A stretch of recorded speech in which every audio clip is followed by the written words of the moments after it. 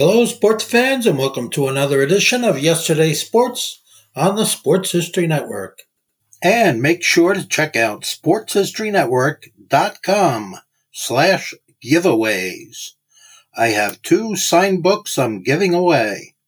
One is titled No Nonsense Old School Weight Training, and the other is Reliving 1970s Old School Football.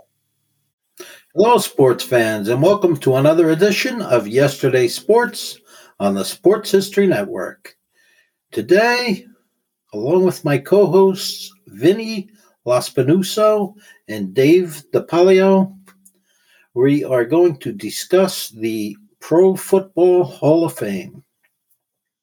The time that I went was just to go to see the Hall of Fame. There was nothing going on there. And I had some other guys that played football with me who they said, you got to go to the Hall of Fame. So we drove out, and it's 12 hours about from where I live. And so we would do the same thing every time we would go out. We would leave about 10, 11 o'clock at night. We would get there about 10 in the morning, 9, 10 in the morning. Then we would sleep for a few hours, and then we would get up. And the thing, Vinny and Mark and everyone, the Cooperstown, Canton was small. And so when I first started going, there was only so many places you could go where they were having these Hall of Fame parties, so to speak, where they would have like the play. And so it was easy access. You could get to anybody. And I'll show you. I have some of the pictures, but you could get to any guy you wanted to get to. I mean, it wasn't even a problem. I mean, we were meeting all these guys. It was phenomenal. And there was one place called the Park Hotel. That's where everything was going on. So it was very simple. Hey, let's go over there and we'll get these guys as they're arriving or when they're leaving and everything else. But the Hall of Fame itself, Vinny, I think if he can get you those passes, you go during the ceremony. It's gotten to be very, very big. I mean, there was a stadium on the side. It was called Fawcett Field. It was nothing. It maybe held 8,000 people, if that, at the time. I don't even think it, but if that.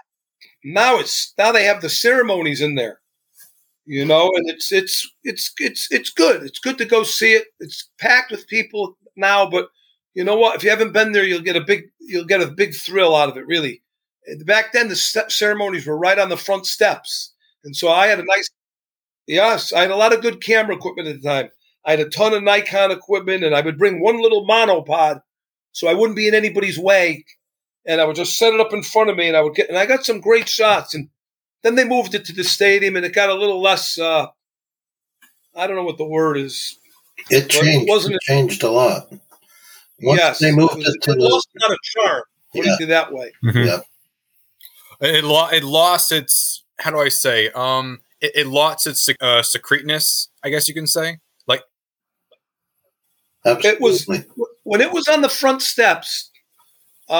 They would put this massive tarp up because I think it's 77 runs right past. I forgot. There's a pretty major highway that runs right across the hall, and they would put it up to block a lot of the noise from the trucks. But you would hear truckers with the horn going by, and the ceremonies were going on right on the front steps. And if they ran really long, in fact, it happened, Mark, when Randy White got in. He's talking, and all of a sudden you hear the announcer. Right. So the Hall of Fame game he's introducing players that were just standing on the front steps, and now they're walking into the stadium because the festivities are starting. So while one guy's trying to give his speech, there's the announcer from the stadium, and you can hear him in the. I have a lot of videotape from those Hall of Fame things. That sounds awesome. It's absolutely insane. But this would never happen today. Oh no! Here's a guy who's going to the Hall of Fame, and some guy is speaking over him. Well, that's what kind of gave it a. Today's climate, that would never happen. When Dan Dierdorf was inducted, he was talking about Dick Butkus, the first time he had to go up against Dick Butkus. And just as he was talking about Dick Butkus, one of those big trucks went by and blew their horn. And he said that's exactly how it sounded when Dick Butkus was coming. That's what the sound was when Dick Butkus was coming at me. Oh God! Oh my! I want to tell you. I can't get over the fact that all the truck horns going by while giving the it's it sounds more ramshackle, but it almost sounds more, I guess, intimate in a sense. It sounds a bit more, organic. It feels less synthetic. It feels way more natural. So I'm down for that. That sounds hilarious a little bit, but also really, really cozy, I could argue. Because right there, everyone I've seen, like all the steps right by it. It almost feels like I'm walking in the Hall of Fame. This is what I'm like. Here is my bus before you bring it within the entry. And, it's not right by, I guess, how would I describe it? Like the orange, juicer. Is that what people call the top part of it? That's the original building. Yes. Mm-hmm. Yep. The original building was that orange juicer. So when you go in there, when you go this summer or fall, you'll walk in and there'll be a spiral staircase, and right in the middle of it is Jim Thorpe. And you go up. I mean, and then they've built at least 2 or 3 other buildings onto this building. Wow! They have a theater in there now. That was never there. And that's good to see. There's pictures. Except the buses have their own room. And that's pretty good. Then you'll have a display for each team and the guys that are in there for that team. It's pretty impressive. There's a guy that lives on my street. You're not going to believe this, but it popped in my head with Jim Thorpe. But there was a guy that lived about 3 streets up from me, and his name was Eddie Keenan. But we were young kids. Mm-hmm. We had a paper routes. And he lived in this house, and the woman's name was Grady. Grady. Okay, we didn't know. We were just 11 or 12 years old. We didn't really get it. That was his sister. Oh. And Grady, she was a customer of my buddy, my best friend Frank Divino. And so we knew the house as Grady. It had a G on the front door, on the screen on the front. There would be like those metal things with the G or whatever, H, whatever your initial was. Mm-hmm, yeah. But this guy was roaming around in the yard for years. This was going on, probably three years at least. And he was a very large guy. And he was very bow-legged. And he had a white tank top on with shorts. And he would mow the lawn. So one day we sit down with him. He's telling us he played professional football for the Hartford Blues. And he played against Jim Thorpe in 1926. And he played against Red Grange. They both played in that year. And his name was Eddie Keenan. You can look him up. It was called Eddie Bull Keenan. There is something on him. He's actually in a book that I ordered, and I gave it to my buddy Hubbard, who was down there with me. And he was a big football guy.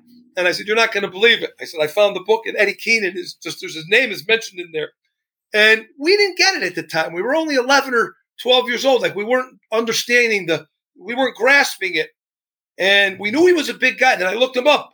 6'4", 320 pounds. He was the largest guy that played in that entire decade of the 20s, from 1920 to 1930.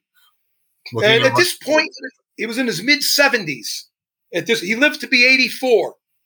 But we still talk about it to this day, me and my buddies, how he was there, like just right here in our neighborhood. He was from Waterbury. He was from Waterbury. It even says it, born in Waterbury. Yep. Mm-hmm. Waterbury, born in Waterbury, died in Waterbury. There you go. You got it pulled up. This guy's quick on the computer, Mark. He's not like you and me. The show would be over. We wouldn't be able to pull it in. He played for 10 games in 1926 for the Hartford Blues. Yes. He was number 25. Played guard. Unbelievable. Mm-hmm. And, here he is mowing the lawn. We just didn't get it. We just didn't. But now we appreciate it more now that we're, me and my buddies are in our 60s. Mm-hmm. So, it's like it's a crazy, It's incredible. But when I mentioned Jim Thorpe being in the stairwell there, it just popped in my head. Eddie Keenan played against him, That's incredible.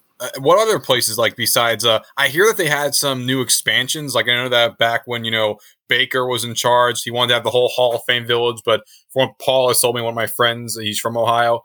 Oh, he's not from Ohio. He's actually from I think he's from Hamilton, Ontario originally, but he now lives in Ohio. He was telling me how or Burlington, either one of those two. But he was telling me how they plan to have a whole Hall of Fame village with all these hotels and restaurants and all these other accoutrements. But from my understanding, not as much really got done. I know that the expansion of the stadium put forward by Tom Benson did happen, obviously. But what else really happened besides that? Do you know, Mark? I haven't been there. I haven't been there in 18 years. So, but just from the first time I went, I went 5 years in a row. My first time was in 2000. But that wasn't for the induction ceremonies. That was just to visit the museum. And then the following year, 2001, they still had it on the front steps, like you were talking about. The inductions were on the front steps, and I wasn't really prepared. I didn't realize how accessible the players were going to be. I was walking. I got to the museum early in the morning, like as soon as it opened. I got into the museum, and there was hardly anybody there. It was like a ghost town. And all of a sudden, I see Nick Buoniconti, and he's with his son. His son was in the wheelchair, and they're walking up the hallway, and there's like nobody around. It's just, and I wasn't prepared. I didn't have my camera or anything. And here's Nick Buoniconti heading right towards me.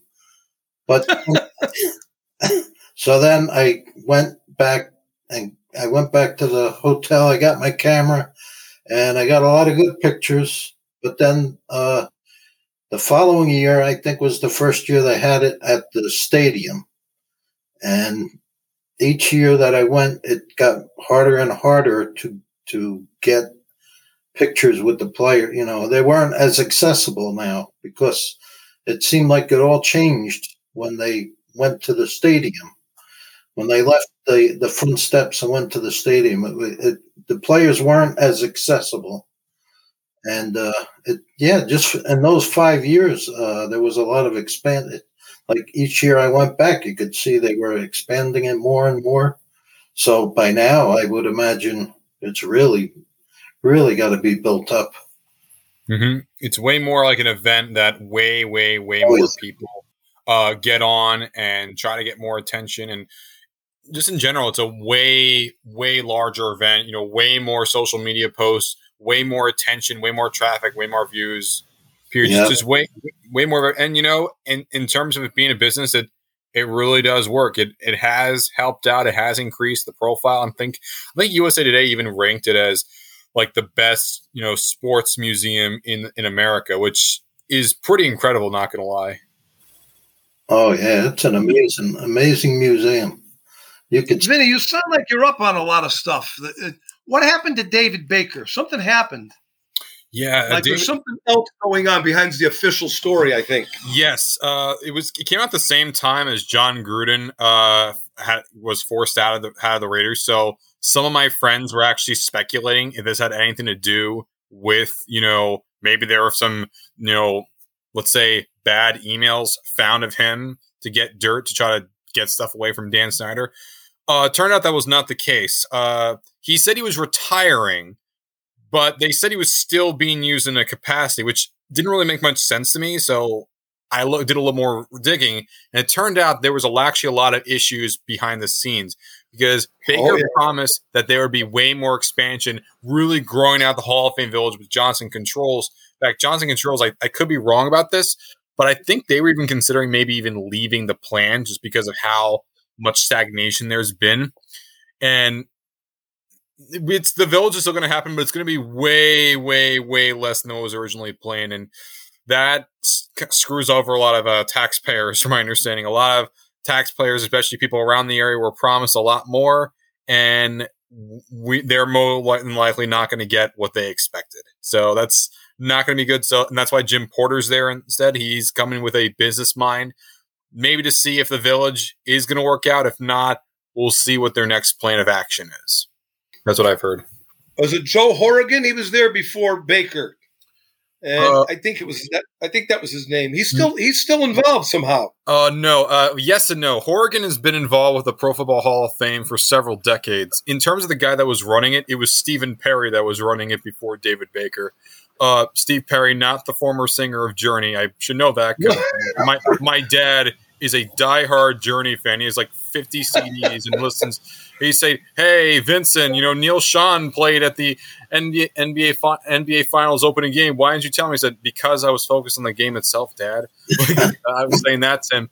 But yeah, Stephen Perry was running it. There were several other guys before. I was just really thinking about Steve Perry because he was the one that came before Baker. His son, played for the Falcons. He was, okay as a player. I think he was a lineman, if I'm not mistaken, or a linebacker. Either way, and he was also the commissioner of the Arena Football League for a while. I think like 15, maybe almost 20 years for the AFL. And, he took up the job, a few years later to become, the head of the Pro Football Hall of Fame. And I would probably argue their most famous head president of the Pro Football Hall of Fame because he was always way more out there. He spoke a lot more. He was the one knocking on the door. His larger-than-life presence also got the eye of many people. We'd always joke in our threads that, "Oh, he's coming. Here he come with a knock on the door." I said, "Man, that reminds me of my middle school principal, Dr. Dan Markwood." Actually, that's just me personally, but he always kind of reminded me of that larger than life figure who was always very happy. But people behind the scenes felt a bit more mixed about him. They saw him as more attention grabbing. They saw him as a bit more, more about the show and not about the game itself. I would disagree with that. He cared very much about the game. Of course, he's been involved with it for many years with the arena side and the professional side. But I'm curious what his future role with the organization is going to be, and I'm really excited to see what Porter's going to do. But that's what I know about David Baker in terms of why he decided to retire. It's less so retiring, more so like he was kind of pushed out almost. I thought there was something to that, Mark. But I didn't keep up on it. Just kind of passed me by. I got a shot here of that original building from the. So here's a shot I took. Yeah. After I got done with whatever I was doing, I went to the back of and they used to have that tarp up in the front, that big thing to keep because let me tell you, every time I went there, it was so hot. And I thought Connecticut was brutal, but it was always hot and always humid. Yeah. And that thing would shade some of the players and some of the guys. And so that was kept probably a little, even if it was a 10-degree difference, that was kind of a big thing. But the crowds, it was great. It was that when it was on the in that building. And then this was 92. A friend of mine, he's a huge Raider fan, my buddy Ray, one of my best friends. And Al Davis was getting inducted, and we said, we're going to go down, because he would go on my trips if a Cowboy was going, so I would go on his trips if there was a Raider. So nice. They go, you'll never get Al Davis to sign anything. You'll never get Al Davis to take a picture with you. So we were in the lobby.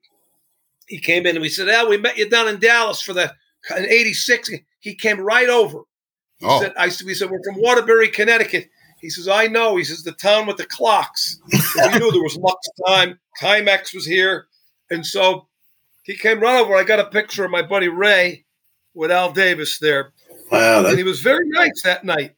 And I had a ball, one of those footballs. And I said, Ray, while you're taking pictures with these guys, just hand them the ball while you're taking it. They'll sign it. And so I told you, we got about 4. Here's Ted Hendricks. There's Ted Hendricks with Ray. He was about 6'7", Ted Hendricks. Yeah, he was. And my buddy Ray's got the ball in his hand there. You can see it. Yeah. And so I got this ball with like 35 Raider signatures on it. Wow. I should actually give it to Ray because I don't even really care about it. And then we got everybody I think knows this guy here. We got Madden. Madden came. Madden was pretty nice. We got a picture with Madden, and he was very nice. He almost looks a little bit. He almost looks a little surprised to be taking that picture. He's like, yeah. I mean, I had a great camera. I had a Nikon camera with a Mets flash. Wow. And so I had a lot of professional equipment. And I think I told Arnie on the first time I was on with him, I had a bunch of press passes made, and they never failed, Arnie. Maybe, I don't know today, everything's so tight, but I could tell you up until easily probably 2018, 2015, right around there, 2018, never had a problem with anybody. My picture on them, the this, that.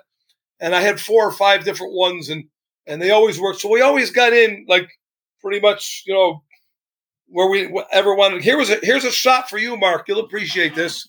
Ben Davidson. Oh, yeah. Great Ben Davidson. Oh, wow. And my buddy Ray was in his glory. This was a big night. One guy was so impressed, he took us right into the party. Whoa. Wow. They had this massive ice sculpture of a Raider shield, and everybody was in there. Al did, and here's a picture with there's Daryl LaMonica, Mark. Oh, rest in peace. That's a good. Yeah, he just passed away. Yeah, he just died. Yeah. Mm-hmm. Yeah, Daryl LaMonica. I don't know if you guys are getting a glare on these, but no, I can see him. Here's one of my favorites, Pete Banaszak. Nobody even knew he was the running back. That's me with him. We corralled him out in the parking lot, and that's what I said, Mark. I said, "Who, Pete? Whoever hit you the hardest?" He says, "My wife." That's what he's like. So, we still talk about that. Me and my buddy Ray. And here's a classic. Here's me and this was Sid Gilman showed up for this event because he was tight with Al Davis. Sid Gilman showed up to this one? He was so proud that we knew who he was. Nobody was even near the guy. And he was so proud that we knew who he was. He had his hand around my waist. You could see it. He was pulling me close. He was so proud of it. Me and my buddy Ray, we got pictures with him. Yeah, Sid Gilman. Yeah. That's a nice man. That was a good night. That man had a coaching tree of the ages. It's true. Yeah. I don't know if anybody's could top that. No one can, in my opinion, at least. Yeah, give me some guys that stemmed off that tree. I forgot. I'm looking at it right now. For Sid Gilman's tree, right afterwards you had, Al Davis, Don Coryell, Dirk Vermeil, Chuck Knoll, George Allen. Then afterwards you had John Madden, Joe Gibbs, Tony Dungy, Bill Walsh, Art Shell, Tom Flores, Mike Holmgren, Jim Fossil, Paul Hackett, Sam Weish, George Seifert, Dennis Green, Jeff Fisher, Mike Shanahan, Andy Reid, Steve Mariucci, Mike Sherman, John Gruden, this tree is so massive. And for some of these, people talk about, Dungy's coaching tree or Greed's coaching tree or a Holmgren's coaching tree, but all those go all the way back to Gilman.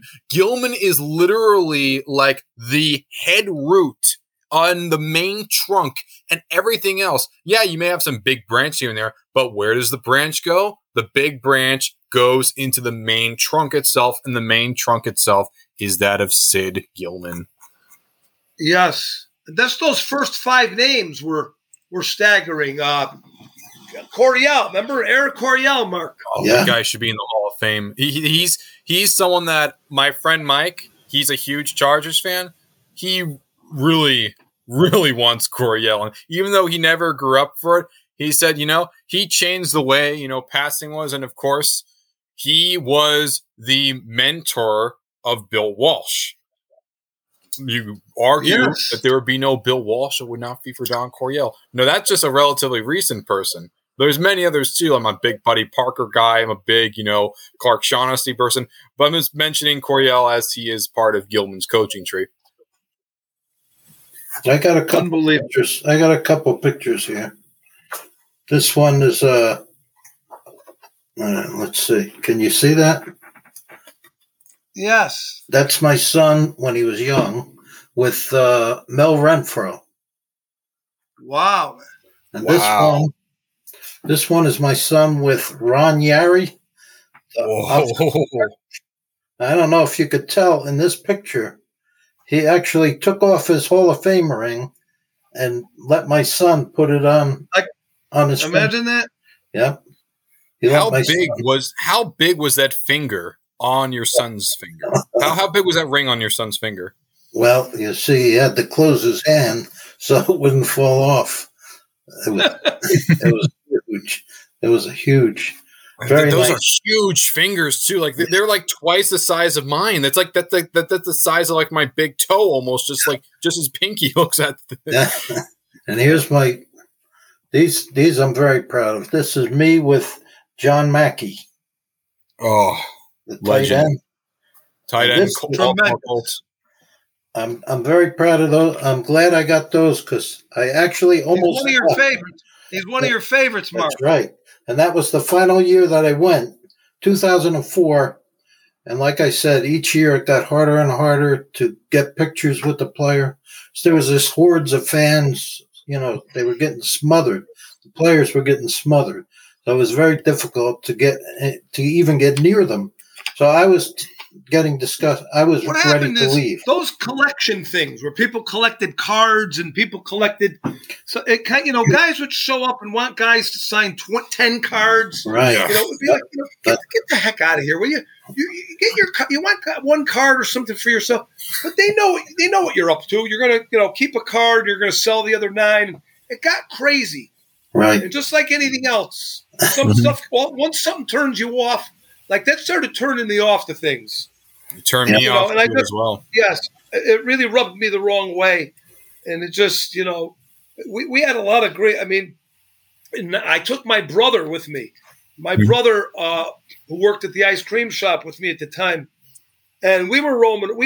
And then all of a sudden we're walking across. This was when you could actually go right down into the field. We're walking across the field, and we run into Chris Berman.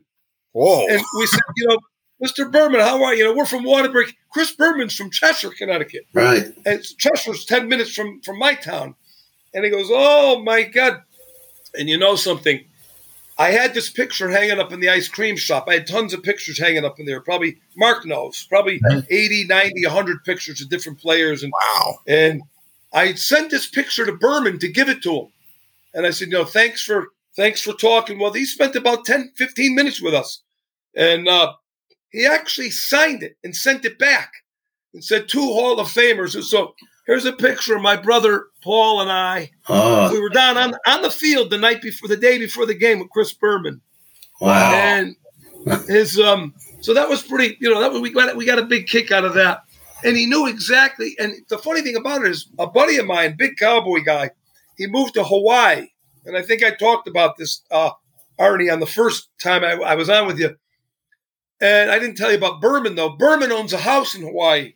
Whoa. And my buddy Tom would see him at church on Sundays. And and he knew my buddy Tom was from Naugatuck, Connecticut.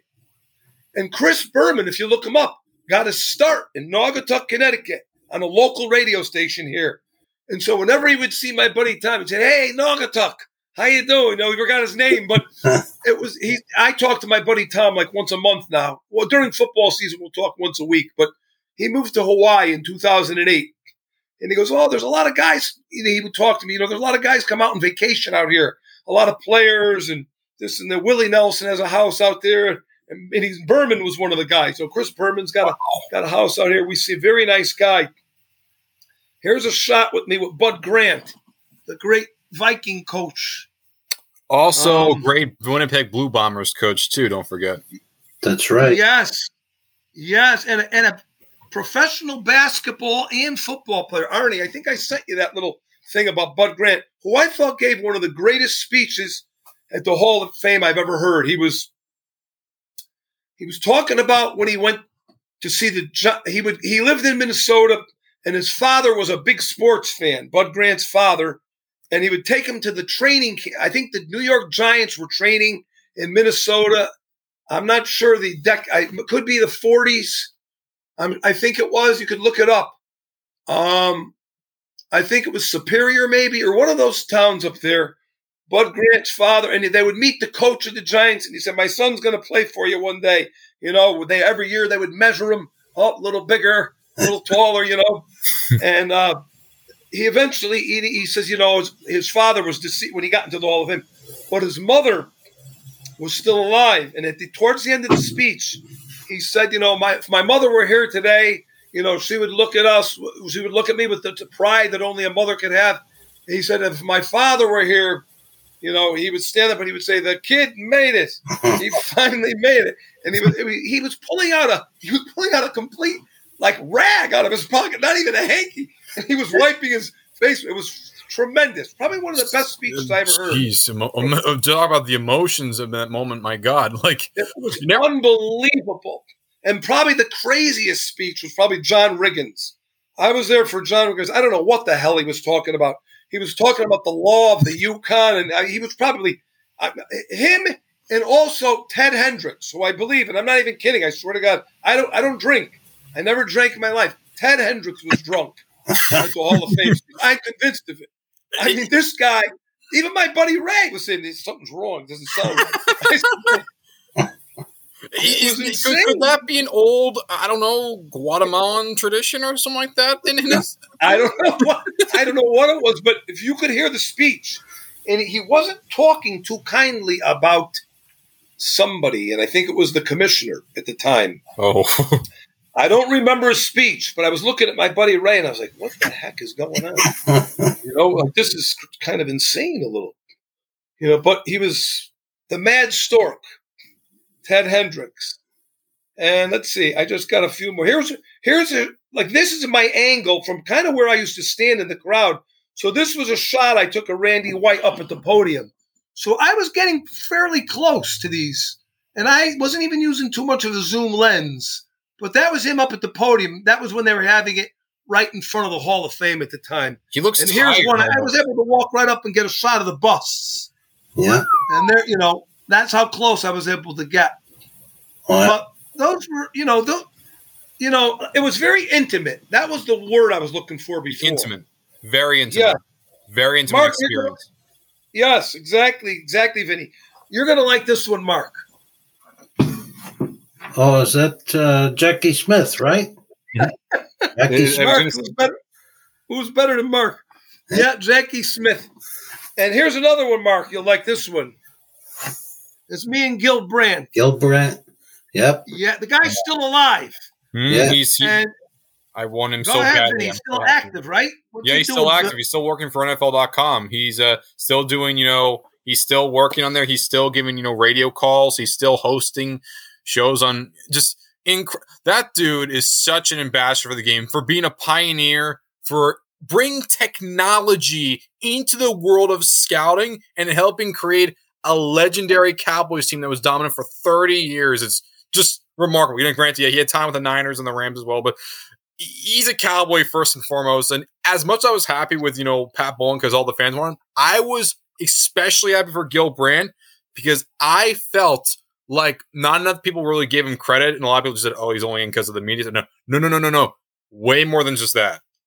When you bring technology into it and literally changes the game, I'm going to be someone always on board because I'm very, as I've talked with Arnie, I'm someone that's very progressive in that field, big with, technological advancements in society itself. And I that looks like a dream come true. I would love to have my picture with Gil Brandt personally.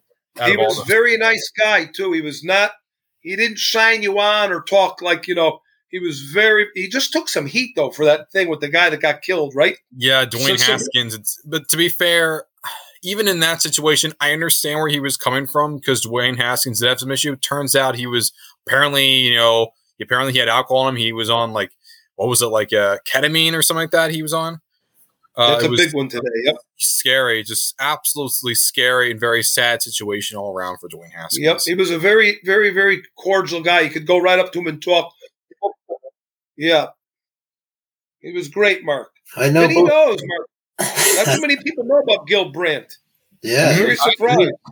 Vinny knows his stuff. Yeah, I do. How old are you, Vinny?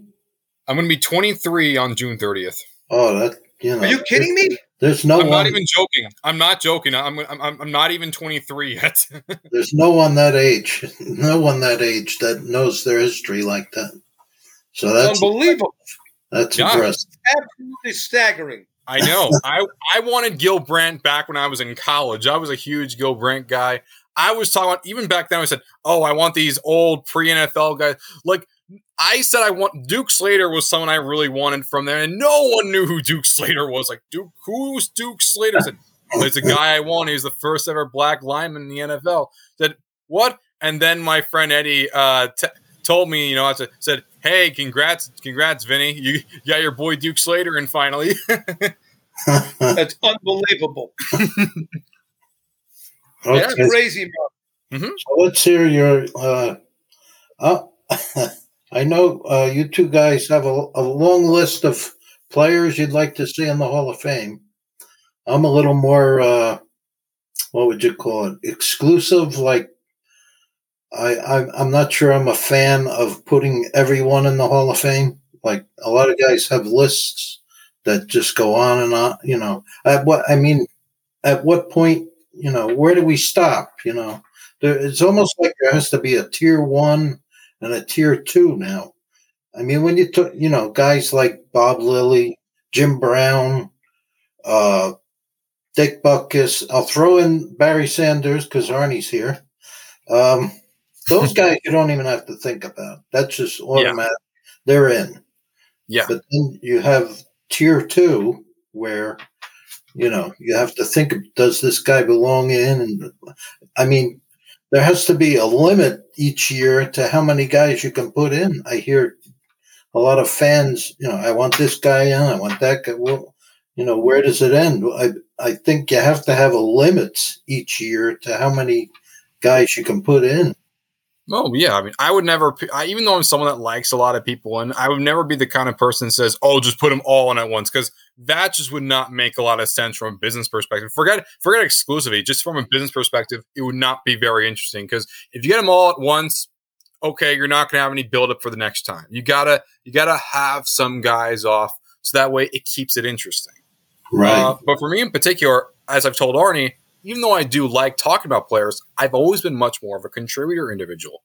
I'm the kind of guy that's into, for instance, the executive, the general manager, the owner, for instance, or, the inventor, all these more relatively niche parts. But to me, way much more significant, because sometimes their impact is much larger than just playing the game. That's true. Did George Young ever get in? George Young made it in 2020. He made it this. He was along with two other contributors, if I recall. Paul Tagliabue was among them, as well as Steve Sable.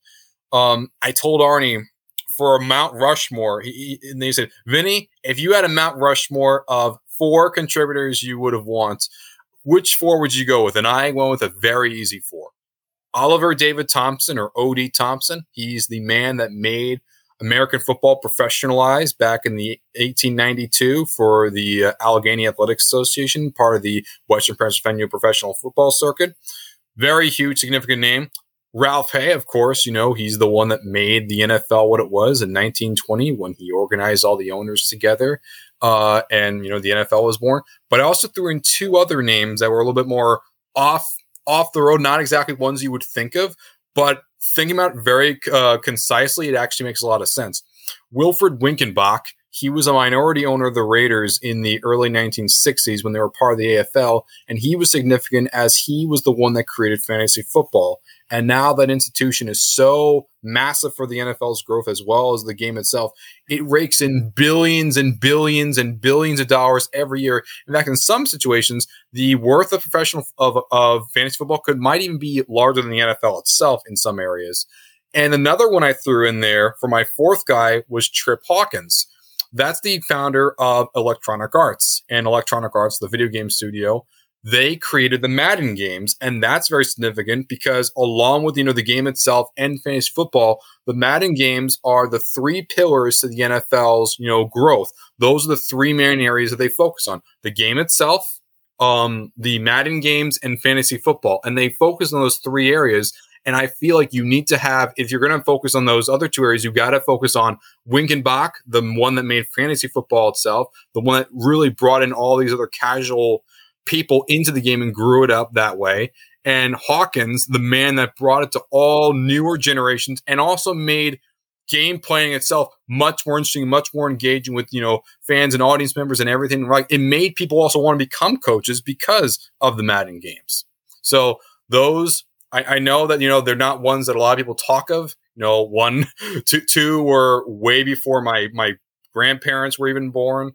And, the other 2 are ones that I guess you could say are a little bit, newer age thinking, but I like to balance it out a little bit. What do you guys think? Let me just say I think baseball does a much better job of picking Hall of Famers, if you want to get down to who should be in and who shouldn't be in. I just think it's much more exclusive. Especially in the last 10 years in football. I mean, there's guys that are getting in and you're like when this guy was playing, when I said his name, it never dawned on me that he was going to be a Hall of Famer. Never mind even a first ballot Hall of Famer, some of them. Some are getting in the first ballot, Okay, Yeah, crazy. Like what's his name there that played for Miami? Jason Taylor. He's a first ballot Hall of Famer? I was shocked by that myself. Are you kidding me? Yeah. It's unbelievable. I tell him right here if he walked in my front door, sorry, buddy, you were great. Not a first ballot Hall of Famer, okay? I got no problem with saying it to him. Yeah, he wouldn't mind. He'll have a smile on his face and said, "Okay, what are you going to do about it?" Nothing. I'm not going to take you out of there. Nobody is, but you know something. I just I don't. There's a lot of other guys too that I just say, geez, yeah, you know. And you look over the list and you go, this guy's in the Hall of Fame. You even forget about it that some of these guys are in. Yeah. And they've passed some of the old timers. Yeah, I've sad about that too. And not just like for your guys' generation. I think of like all the other generations. Like I was telling Arnie before, one of my most wanted players, Laverne Dilweg, played for the Packers. He was essentially their Don Hudson before Don Hudson. The man was the best end of the 1920s, but the reason why he gets, overlooked because, you had Don Hudson there and because those Lambeau Packers teams, the 20s and 30s were just so dominant that, in a sense, if you put them all in, it could, it would be too much. But I would just say, even for Dilweg, a man that he's been on 6 all-decade teams. He's been 6 different organizations put him on as part of their all-decade team. 8 all-pros, that's someone I really want. And I feel bad for even his children, grandchildren, great-grandchildren that, they don't even realize how great, their flesh and blood was back in the day. And, I almost feel kind of bad. I feel see a lot of people just push for who they grew up with or someone that, they like. But I'm saying, it kind of feels a little selfish if you're just thinking about your era. I'm someone that likes to think about everyone because I care about people my own age, but also care about the people that came before me. Right. Well, like you were saying, those guys from the 1920s, the 1930s, the 1940s, they easily get forgotten about because football just wasn't that popular back then. Baseball was the main game, and college football was much more popular than pro football. So, the guy you just mentioned, most people would say, "Who? I never even heard of him," because it just wasn't popular at that time. Yeah, I think of an analogy similar to when JJ Redick was saying how Bob Cousy just played with firemen and plumbers, and Cousy responded and saying I play with Bill Russell and Will Chamberlain and everyone else. So if we play with plumbers and firemen, we probably play with the best plumbers and firemen on the damn planet. I see it the same way here because a lot of people think of just people from those previous generations just they were inferior, they just played on cow fields. No, man, it's not like that. They were tougher than you could ever be. Yep. I mean, you could say, Mark. I think. Look, these guys that say, well, these Hall of Famers from the '60s and '70s, which is kind of our era, no, they couldn't play. Look, if a guy's a Hall of Famer, if they had the training and the stuff that goes on today, they'd actually be better than some of these modern guys. Yeah, I'd say they had more football. They may not be the athlete that these guys are, but they were football players. These guys could play football. Okay, these guys today don't even want to tackle. Please, they had to go to work during the off season. Those guys had to go to work during the off season.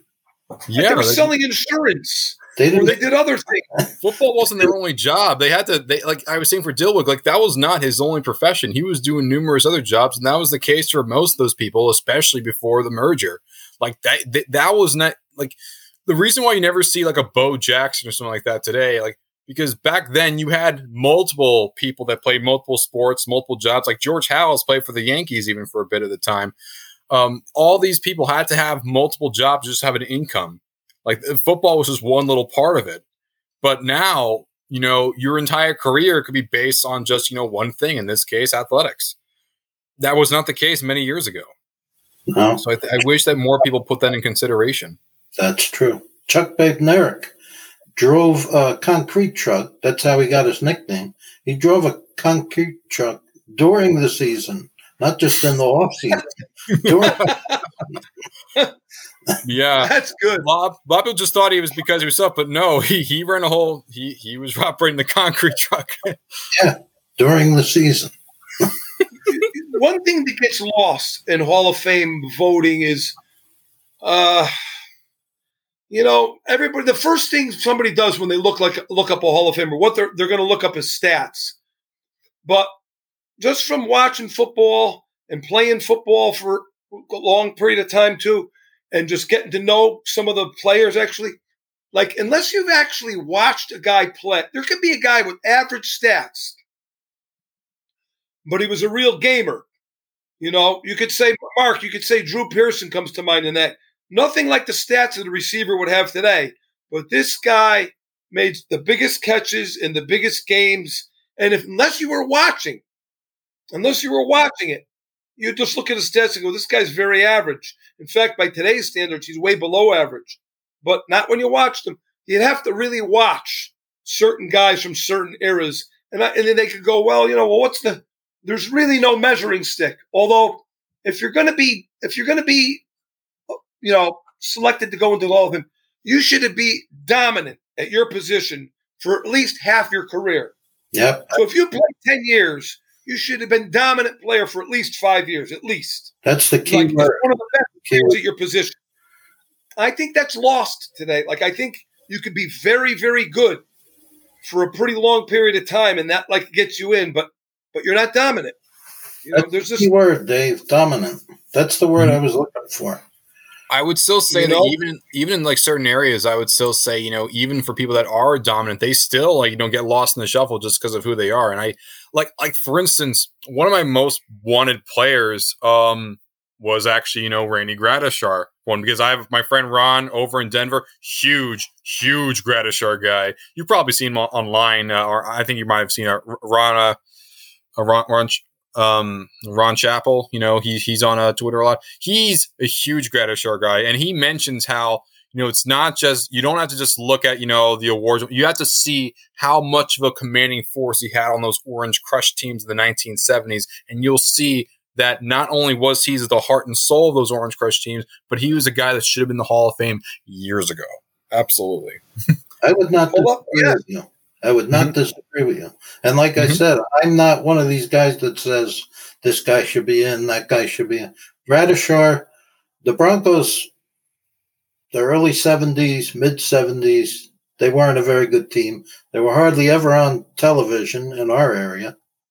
And whenever they were on television, I always remember the PA announcer at Mile High Stadium.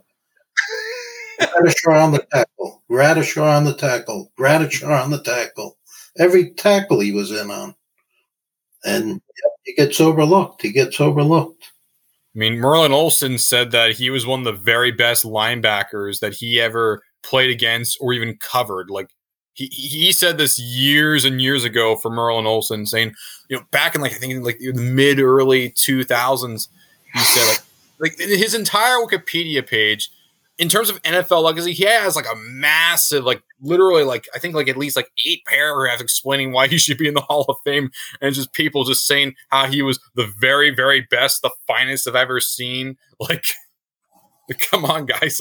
Especially with the increase of having 3 seniors. If Randy Gradishar is not one of those 3 men, I'll be okay if there's no Dilwig or Wister because they were older. But if you're going to have 3 people from seniors, Gradishar has to be one of them. And it better be, because in my own list, he was the only guy that was unanimous from all 15 of us. He was the only guy. Well, he was very, very good. I don't have anything in front of me to pull up his, I can't look up his things, but he was, and there was a guy after him that was pretty good, and he was a key figure on that team for a pretty number of years, was Mecklenburg. Right. Mecklenburg, Lewis Wright's another one, but he was a secondary. He wasn't a linebacker. I'm talking about the Orange Crush members. Mecklenburg came a bit afterwards. He was yes. He was semifinalist. I think 8 straight years he was a semifinalist. I call that semifinalist purgatory, where you're just stuck there and there's no way getting up. Well, before you came on, we were on, the 3 of us, Vinny, and they were asking me about we were talking about Chuck Howley, who was a guy who played for the Cowboys. But of all the guys I look at, Cowboys, you could talk about maybe Ed Jones if you wanted to, or maybe there's a couple other guys they throw in there. But Chuck Howley, people forget, the guy was drafted in 58, I believe. And if you look him up, he lost a year. He was out. He tore up his knee. He was a first-round draft choice of the Bears. He didn't even know what the draft was. He goes, "What's that?" Somebody said. He said, "You got drafted to play professional football." Landry called him up, I think, in 61 and said, "You want to play football? You want to play football again?" The guy played for 13 more seasons. He's got like a lot of fumble recoveries. I think he was all pro, not Pro Bowl, all pro. I think 5 or 6 years. Six years, if I recall. It was five first team from 66 to 70, and then he got a second teamer in 1971. He also had a year in 1970 where he was a first team all pro, but missed the Pro Bowl. How about he's got some intercept? He was the only guy named MVP from a losing Super Bowl team ever. Okay, he had big plays in the Super Bowl. He could have been actually, Mark, if you want to get down to it, he could have been the MVP of Super Bowl VI. That's true. If you think about it. He had very good game that game. He had interceptions. He was a great athlete. He was a 5-sport letterman at West Virginia. You would get along very well with my friend Paul. He's a... Oh, he just left again. Yeah, we could do a part two. Do you think that's a Randy White jersey or is that a Chuck Howley jersey? That's a good question because the Cowboys don't really retire their numbers ever. It could be either or. It depends. Yeah, I would assume it's a Randy White because, I assume that White's jerseys are much more readily available than, that. Custom made. Yeah. I don't think it was slightly custom made too, or maybe it was one of those Chinese jerseys. No, it was custom made in Canton. No, in Cooperstown. Cooperstown made it? Yep. There was this a woman he knew that had a shop in Cooperstown. He'll tell you the whole story. And she did custom made jerseys. Going to Cooperstown, it was a real experience because it was like I was stepping back in like the early 1900s, and because just how the stores were like, oh, yeah, is it working now, Dave? Is it working now? I got knocked offline for some reason. Right off the internet, it said. Maybe they didn't like me talking about Chuck Howley. No wonder why they're all against Chuck Howley now. It's unbelievable. It's conspiracy against Howley, but he's in a wheelchair now, the guy. Poor dude. We're talking about there's a Vinny, you might know. There's a woman down in Dallas. I can't think of her name. She's a sports writer. Oh, she's on NFL Network sometimes. She comes on with what's his name there, Florio. Sometimes on his. Shireen Williams. Yeah, she's a big proponent. She's a big behind Chuck Howley. She's always, talking about Chuck Howley, but and Paul Zimmerman. I don't know. Yeah, rest his soul, Dr. Yep, Dr. Z. Yeah, I can't believe he has a friend that knows about it. He said his friend is a big, Chuck Howley guy. He's a huge. This is a guy. Like Paul's a guy that is like at a Pro Football Hall of Fame Canton guy. So around that, just forgetting his his Twitter handle, but he has like I think at least 250 helmets of signed Hall of Famers. Just signed Pro Football Hall of Fame helmets signed by people from there. Like, even from people that you wouldn't even get, people that have been long dead, he has so many of them because he would go there every single year. But the reason why he stopped going was just because of how pricey it was. But he said for Howley, if there's one person he's going to go there for, it's going to be him. And no, there's a whole thing that we're planning on trying to go in 2023 because we think Howley's going to be there. But going back to Howley, is that a Howley jersey or is that a Randy White jersey? It's actually a Randy White jersey. Yeah, he was a good friend of mine. We became pretty good friends. There was actually a shot with me. He was staying at a little hotel right outside of. He was signing something for me. That was right outside Canton. That was the town where they had used to have the hotel stuff that I was telling you about, the Park Hotel. He was staying. He gave me the address where he was staying. So we went down to meet him that day. Here's a couple, Mark. You'll know this guy. Dorsett. Tony Dorsett. I got those press passes on there, Arnie, in that picture. They're hanging around my neck, and I had my tripod there. And then here's another one, Mark. You'll know. There's me and Earl Campbell. Oh, all right. Earl Campbell. that's an old one. And when Landry got in, I had some good seats right on the side. There's a picture of Tom Landry sitting down before he got up to the podium to speak. That's a good picture right there. There's a shot of Landry at the podium. I had some real good seats. Yeah. Oh, wow. We got there early. It was first come, first serve at the time. You know, wherever you landed. Here's me and Herb Adams. Oh, You talk about a very nice guy. Very, very cordial. Here's Buck Buchanan, rest in peace. Buck Buchanan passed away. He was a tall guy. He was big. He was about 6'6". Yeah, Buck Buchanan. How tall are you by comparison? I'm 5'11", and he was towering over me. And he was and here's Willie Lanier, another part of that great Chiefs defense. Yeah. And Willie Lanier, actually, because we were going so often, he didn't know our names, but Willie Lanier got to know us by sight because we were there every year, me and my buddy Ray. And there's Ray Nitschke. So there's two of the greatest linebackers that ever played right there. Ray Nitschke and Willie Lanier. And here's another favorite. Mark, you'll like this one. Oh, that's is that Dave Robinson? No, it's not Dave Robinson. I can't tell. If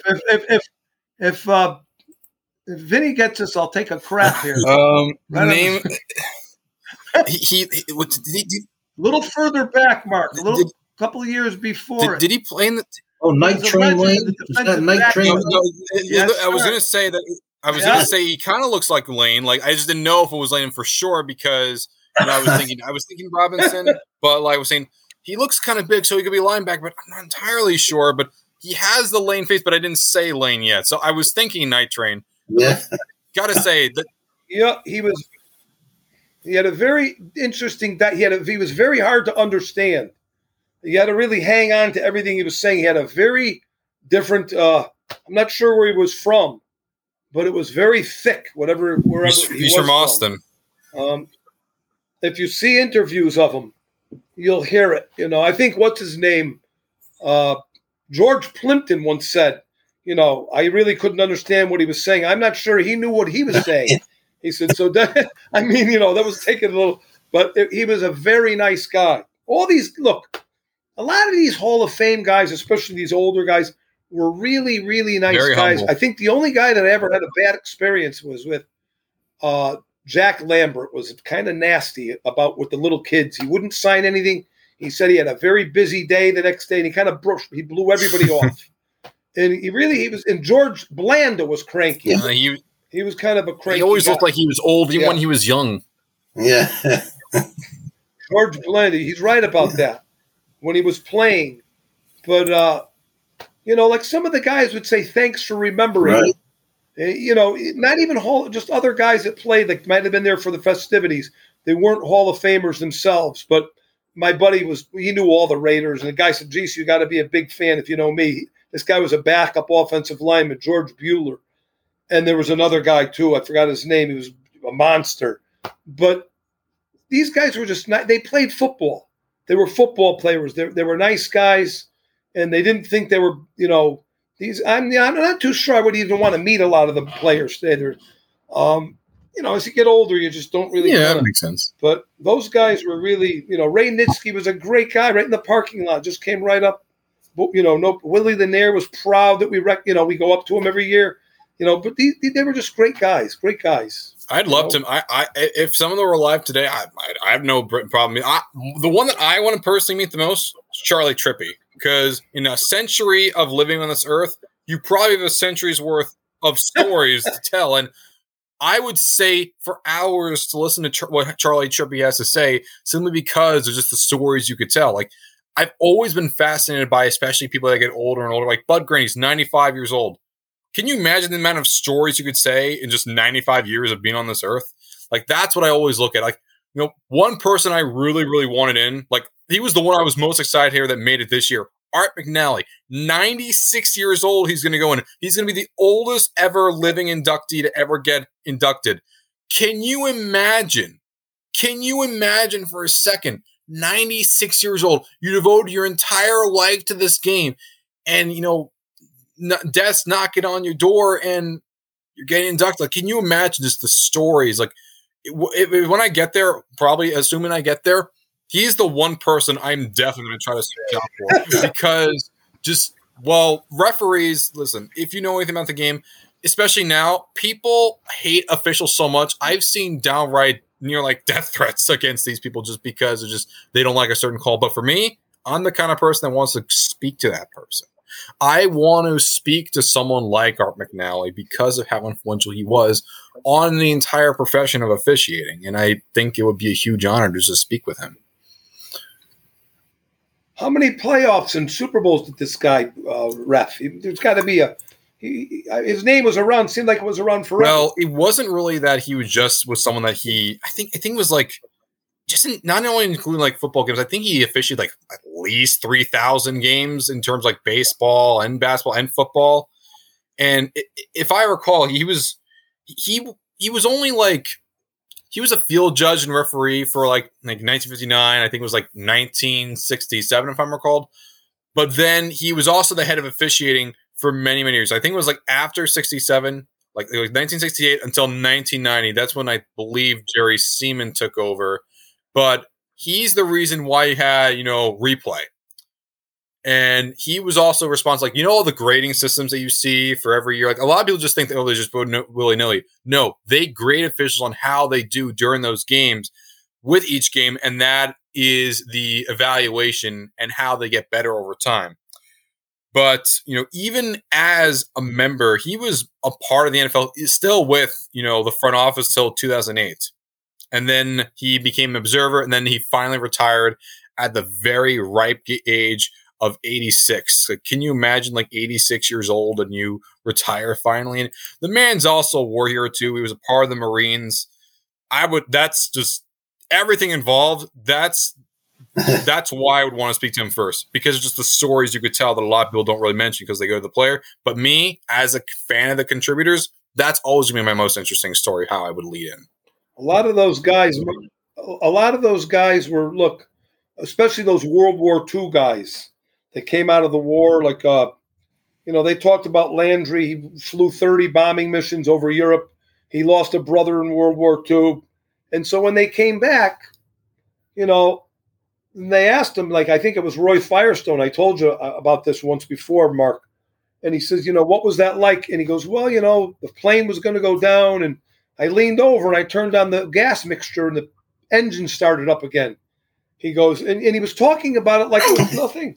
Like he went up and scraped the windshield on his car in the winter, And so, I mean, they got involved with football, like these guys. And I think Chuck Bednarik might have been kind of from that era.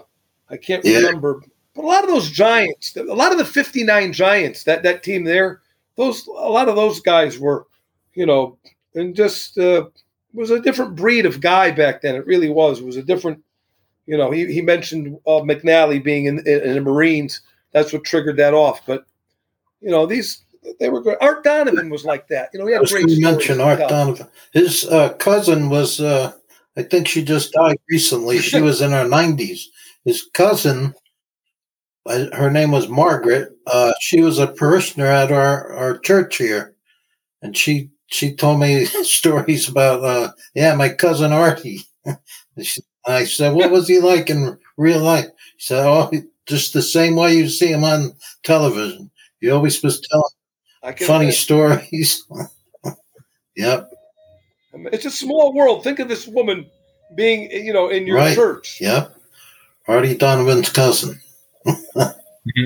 It's unbelievable. I think of like the men that have played the game, and like Al Blozis, like he played for the Giants and died in France during World War II, and that's someone that the PFRA listed on their Hall of Very Good, just how dominant he was, even in his short time playing. And like I think of other people that died during war, like Pat Tillman. That was he was killed by his own men. Then I think it was like Bob Kalsu, I believe it was. Yes, like he died in Vietnam, Bills, right? Buffalo Bills. Buffalo Bills. But I always was fascinated by those people that that are still alive that were veterans during like World War II. Cause like people always talk about, History Channel will always mention, World War II, the Nazis, the Japanese, everything else. But I also would love to speak to the people that also fought on those lines. I don't know exactly if he fought in Japan. I don't know if he fought in like, Europe, but just speaking with him about it, it's best that you do it now, because chances are you're never going to have that opportunity again for the rest of your life. So it's best to try to reach out these people now, or their stories will be brought with them to their grave. And I don't want to see that happen. I want his story to be told to the whole world. It's very interesting. Mm-hmm. Yeah. Just always been a bit, my grandfather, fought in World War II. My other grandfather fought in the Korean War. So there is, when both of them died, they did have the American flag draped over them. They asked that they would be part of, a military, cemetery, and they said no. And my mom's side, he's buried in West Babylon, and for my dad's side, he's buried over in Farmingdale. With both of it, my mom's mom's still alive, but my dad's mom, she's buried alongside with him. She died like 20 years before he did, and she was 12 years younger than him. Those stories always interest me, because when you're always with those people that know they don't have much time left, or someone that have just recently passed, it's always best to honor them now and get their word out, get their story out before it is too late for anyone. And yeah, that's why I would love to speak with McNally. It's just everything involved. Mm-hmm. My dad was in World War II, not to keep going on the subject, but when you said about, and something, he never talked about it. He did. We knew he was on a Navy ship. There was a picture of all the guys on the ship with this dog. That's what he always talked about, the dog. And then we found out later, after he passed away, we found all these photographs with like the frilly edges on them, black and whites, and all these pictures they were all labeled on the back, Jap homes in Nagasaki. So he was in the Pacific. And it's exactly how it read too. That's exactly what it said on the back of them. And we never sat at the dinner table, and he never brought anything up, never, not even one time. And all the guys in our neighborhood were from that era. So there were other fathers that were from there. And there wasn't much talk about, there wasn't anywhere near the amount of stuff we talk about today, the veterans and all the stuff that these guys go through today with the PTSD and stuff. The guys just came back from the war. They got jobs. They all lived in kind of like the same neighborhoods, the jobs, and they all had like the same kind of houses, pretty much moderately built houses. And it was just kind of strange, the whole thing that, here was this guy, he's living in the house with you, and just was really not much, until he passed away and we found all that stuff. But it was just kind of weird, a little weird. Why do you think that was the case? Why don't you think they didn't mention it? It was because, it was a much more quaint culture. It wasn't really outward. Like I would definitely say, even in today's time, we hear a lot about, helping military, families out, because, I do feel like sometimes people don't really appreciate the ones that truly do whatever they can to help others out. And, I know this, I was a Boy Scout. I got my Eagles, got the rank of Eagle. That's the highest you can get. And, we always had a big feature, always giving back to, the military men and women that put their lives forward and helping defend, fight others, because they love the people back at home. But at the same time, I always do wonder if there's ever any PTSD from those environments, shooting people down, what that could have on someone's effect. And, especially with recently, because I dealt with, Afghanistan, Iraq, we're going stuff with Ukraine right now. And it's always scary. I always wonder about what happens. What's the emotional conflict that's going in to those, soldiers, and how is that going to be brought to their, family members years from now? And it kind of bring back with McNally, I don't think he really ever talked about it too, but I think it would be a really interesting story, and it would be a nice feature. And, I would be involved. I'd be interested. You'd be interested. And like, maybe there's other people like him that probably don't talk about his times during the war that, say, there's not much time left. I think it's best that I finally get my story out. And unfortunately, neither grandparent ever really told me about their times in either of those wars, because my dad's dad died in 2004. My mom's dad died in 2007. So never got that chance, but I want other people to have that chance to finally say their piece. Yeah. I think that's probably one of the main reasons they don't like to talk about it, is that there's some horrific memories. I mean, to go through a war, and, none of us knows what. Thankfully, none of us ever had to do that. And I would imagine, some horrific memories that they try to put it out of their mind. They don't want to talk about it because it's just horrible. Yeah, I can tell you firsthand, as someone like, even in my generation, like if you do like one bad thing, like they'll make sure you never forget it for the rest of your life. If you do, even if you're like you're a player, like they want to make sure that it almost feels like they don't want you to feel happy about any of your times. If you even do one bad thing, they want that to haunt you forever. But I will say that I am happy to an extent that a lot of these people do not mention that, because in this day and age, if they were to mention any bad things, the internet would not see them as friends. They would see them as pure foes and would just go after them. And I do not want that to be the case for any of these men that have risked their lives for that. I think that would be very disingenuous. Right. And yeah, even though I'm part of this generation, I am sad that other people don't mention this stuff. I am sad that I feel like I have to mention, someone like a Dillwig or this, because I think there's a whole lot of deepness and rich history that enough people don't really mention or really appreciate, because a lot of people just think about the here and now and say, oh, everything's the worst thing ever. Not really. It's just recency bias is clouding your mind, guys. Like, I never really felt truly embraced with even my own, generation. I mean, I have very similar humor, but in terms of appreciation of like, the greater good, I never truly liked it as much as even older generations. Because I will say, like, as much as you're big with, this and that, it feels like they let their anger get the best of them, and it just clouds what they want to do. And I think that's the case here. And I do, even though I'll be maybe small, I am happy that I am someone that does think different about it, because I don't think these people would really be interested in that kind of a story or that level of interest. Some probably would, but probably not many.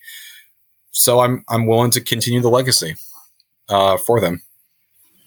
Right. Excellent. Well, maybe we should let Arnie go. Arnie, you still there? He's still there. He's listening to us. just listening, just minding your own business and all. Get out to that Hall of Fame there, Vinny. If you can get out during the week that they have the thing, get out there when they have the induction. Oh. I'll love it. Baseball, basketball, football, all of them. I'd be the first one to go up over there, like without a shadow of a doubt, because I'm big with this Hall of Fame stuff. Been with it for many years. Arnie would say I got into it in very, very weird ways, and I ain't getting off this train. Oh, hell no, bro. I'm staying on for the whole ride. I'm not getting off. I'm not backing down. That's how I am. We used to love going out there. Those were great memories. My buddy Ray is still around.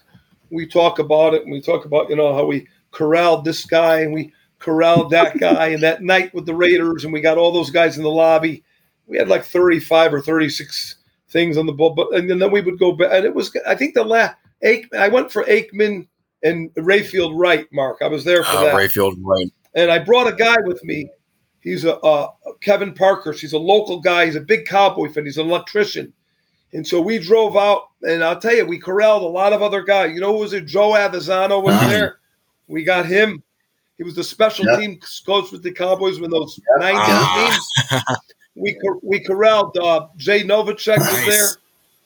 We corralled him. And then we corralled, of all people, was this guy whose son made those figurines. I can't think of the name of them. They're Vinny, you might know. They're players. They're very detailed. Oh, you mean the McFarlane figures? McFarlane. We met his father. He was in a tent, and I saw the name on his shirt. This guy's got, and he said, "Yeah, that's my son." He says, and so I told him I was going on a trip. The actual, the creator of Spawn, the legendary comic writer, Todd McFarlane. You actually saw Todd McFarlane there. His father was selling the he was like running this little thing with the tent. Oh wow! And he had all the figurines out, and I told him I was going up to Canada. I do a lot of nature photography. Awesome. And he said, "When you're in Calgary, my number is in the book. Look me up." He was a very nice guy. We talked to him for about half an hour about the son with the figurines and everything. He's from Todd McFarlane. He is from Calgary. He was a wonderful, Spider-Man. His most well-known character, in case you don't know, Venom. You know what Venom is. Tom Hardy. Back in the day, with Spider-Man 3, Topher Grace, and the animated series where it looked like he had like red and blue accents, like you had to put on the 3D glasses to see it. Legendary character. Mark, that's out of our I'm a big comics guy. My dad brought me. I like the old Avengers, Spider-Man comics. I have all that stuff, all the Batman and Superman, big with DC as well. Listen, that's in my blood. I'm gonna know that stuff off the top of my head. McFarlane as well. You're running into these people you'd never run into. Like, we'd never meet that guy if we didn't go out there for that. But that was a good Hall of Fame trip. And just off the top of my head, I was thinking, and Madden was there. Madden got inducted in that same year with Aikman. And he gave a pretty good speech, Madden, And Al Davis was there for Madden, and he was very, very frail. I remember that. That was like one of the things that stuck out in my head. But you run into these people, and Bud Grant called it the finest family gathering he ever had when he got inducted into the Hall of Fame. I'll never forget that. He said that, but it's a good weekend. You go out there a day or two ahead so you could try to avoid the crowds and go into the Hall of Fame then so you could see it. Because once the festivities start, you'll never be able to get into the building. So if it's on a Wednesday, it's a Friday or something, end up going out like on a Wednesday and just get out there a day or two early and go through it then and then stay for the festivities. That's probably the best way to do it, The building is not that big. I mean, there's 3 buildings, I think, now, but still, it's just a lot of backup when you're trying to get in, and there's just so many people there because it's grown and it's so big now, the stadium. Wow. But they usually don't arrive until like Friday night. That's when they have that Hall of Fame jacket ceremony. And we were there one year, I remember, I'll never forget it, and my buddies are big 49er fans. But I used to tell them stories, and I said, one of the biggest guys I've ever Merlin Olsen was a very large man. But one of the biggest guys I ever used to see was Ed Jones. This guy was a monster, and he was too tall, and he still play. And I said, you guys, if you saw him in real life, you would see. We're sitting there we're waiting for some of the guys to come out of the jacket thing, and this guy who we don't even know, he's walking down and he says, I just saw the biggest guy I ever saw. His name is Ed Jones. And I looked over at my 2 buddies, and they started laughing because they used to hear me talk about it all the time. And I said, I don't know what it was, but he had he wasn't just this large. He had a waist, not like these guys today. He had a waist, and he came up, and he was just, at 6'9". He was just a very large guy, probably 6'9". And when I was seeing him, it was a little after he got done playing football. He had put on a little weight. So I bet she was 285 pounds. That is a very big man. I remember seeing this picture of him with these, these busty women, and like they were all like at the level of his chest almost, and he just towered over them. Like, man, is he a lucky guy or what? I was thinking of that image. He's a guy you could make a claim for the Hall of Fame. He wasn't spectacular. He didn't have a lot of Pro Bowl years, but he batted down more passes, I bet you, than anybody that ever played the game. If they kept stats on that, and he was very, very, very good against the run. Mm-hmm. Probably in fact, Dan Dierdorf called him the best player he ever played. Wow, that's high praise. Like over around here, these parts of Long Island, there is someone that I hear more than anyone else, and I'm including Jets and Giants included. Who do you think I'm? Joe Klecko. Oh, hell yeah, Joe Klecko. You know I'm going to bring him up. Joe Klecko, who you could definitely make a case for.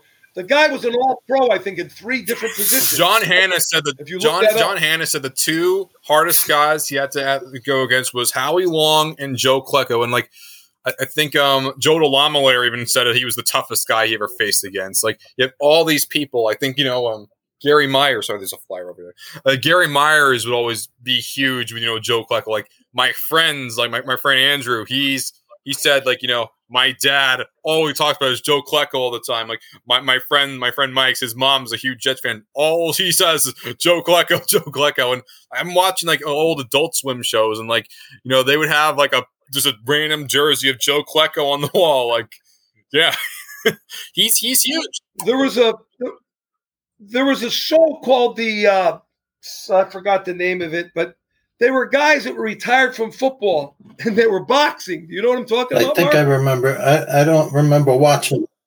Anyway, towards the end, it's got to be the guys got narrowed down as they were winning and losing, obviously. And one of the last fights was Randy White against Joe Klecko, and Randy White knocked him out. And it was I think it was strongman competition. Lawrence Taylor, who was absolutely out of his mind, he was announcing it. He must have been on some. He was like flying on this thing, and he was tremendous. He was doing some of the announcing, but that was on. You can find that on YouTube somewhere. That strongman show that was on. It was on for a couple of years. Gary Reasons was on it, and a couple of other giant players were there. I think Otis Anderson was there. There was I know Gary Reasons for a fact. There was a couple other guys, but there was a lot of guys involved in it. It was kind of a crazy thing. They boxed for 3 rounds.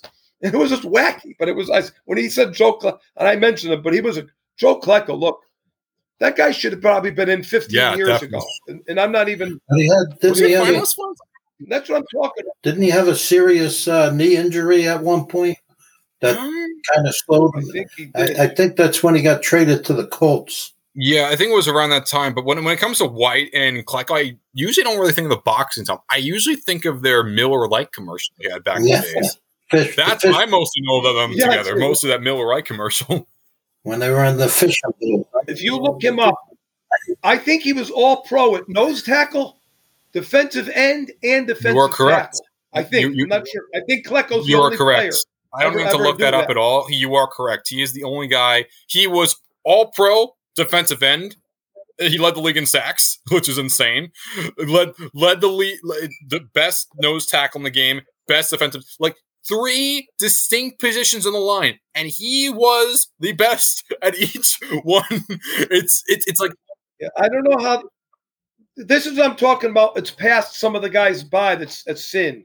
That's kind of what I agree. About, when I'm talking about that. my also with Gastineau, he was very much of a one trick. Well, he was like the way that one of my friends described is like, Gastineau was like the best, pass rusher of his, at least of his era. But whereas Gastineau was someone you'd throw the beer at, Klecko was the one you'd have the beer with. And Klecko, unlike Gastineau, was way more versatile.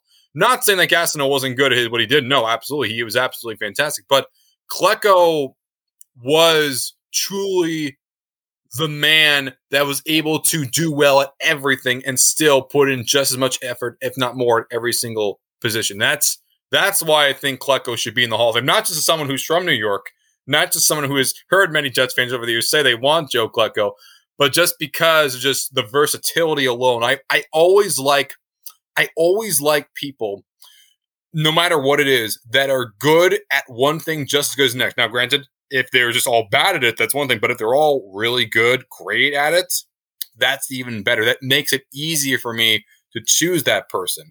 And I see it for myself too. I'm good at this. He was tremendous, Klecko. Tremendous. And I'll tell you, speaking of you said you're a New York guy, one of the best Hall of Fame speeches, I think, was Curtis Martin's speech. He gave a great speech, Curtis Martin, and one of the worst I've ever heard, probably, of coming of all guys to prepare a terrible speech. as a man who was probably one of the most prepared players that ever played. Jerry Rice gave one of the worst Hall of Fame speeches I've ever heard. Look it up. It's horrible.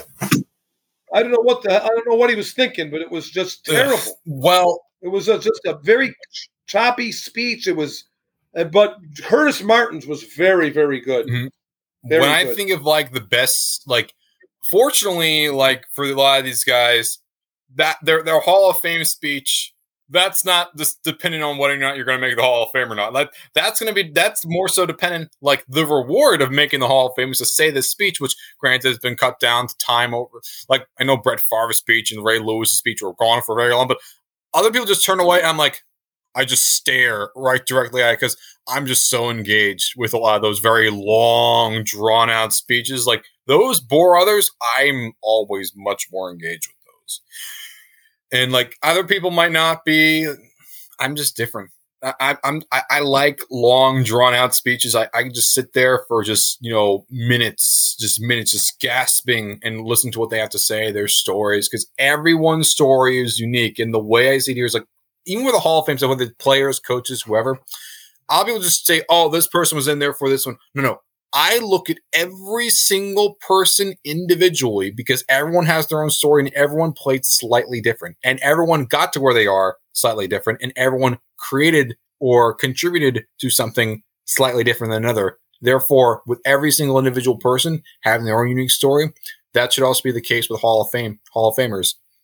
That's how I look at it. So we hope you enjoyed this podcast. Thank you for listening. Along with Vinny, Dave, and myself, we thank you and God bless. Hey there, Sports History fan. This is Arnie Chapman, a.k.a. the Football History Dude, and I wanted to thank you for stopping by to listen to another episode here on the Sports History Network. Our podcasters are passionate about uncovering and sharing sports stories from yesteryear. And if you didn't know it already, we have over 30 shows across the network covering all sorts of sports history topics. In fact, here's a glimpse into one of our awesome podcasts here on the network. Hello, football friends. This is Darren Hayes of the Pigskin Dispatch podcast, and I'd like to invite you to the portal of positive football history, Pigskin Dispatch and pigskindispatch.com. We talk about everything that centers around the game of American football, expert discussions, the origins of the games, the great players, teams, and coaches, and more, and some great guests and insights from experts. We have new episodes 3 to 4 times a week, and you can find us on sportshistorynetwork.com, pigskindispatch.com, or your favorite podcast provider. How about that? I bet you're super hyped to go listen to that new podcast, right? Well, to learn about this show and all the other podcasts on the network, head over to sportshistorynetwork.com/podcast. Again, that's sportshistorynetwork.com/podcast. Head over there today to find your next favorite sports history podcast.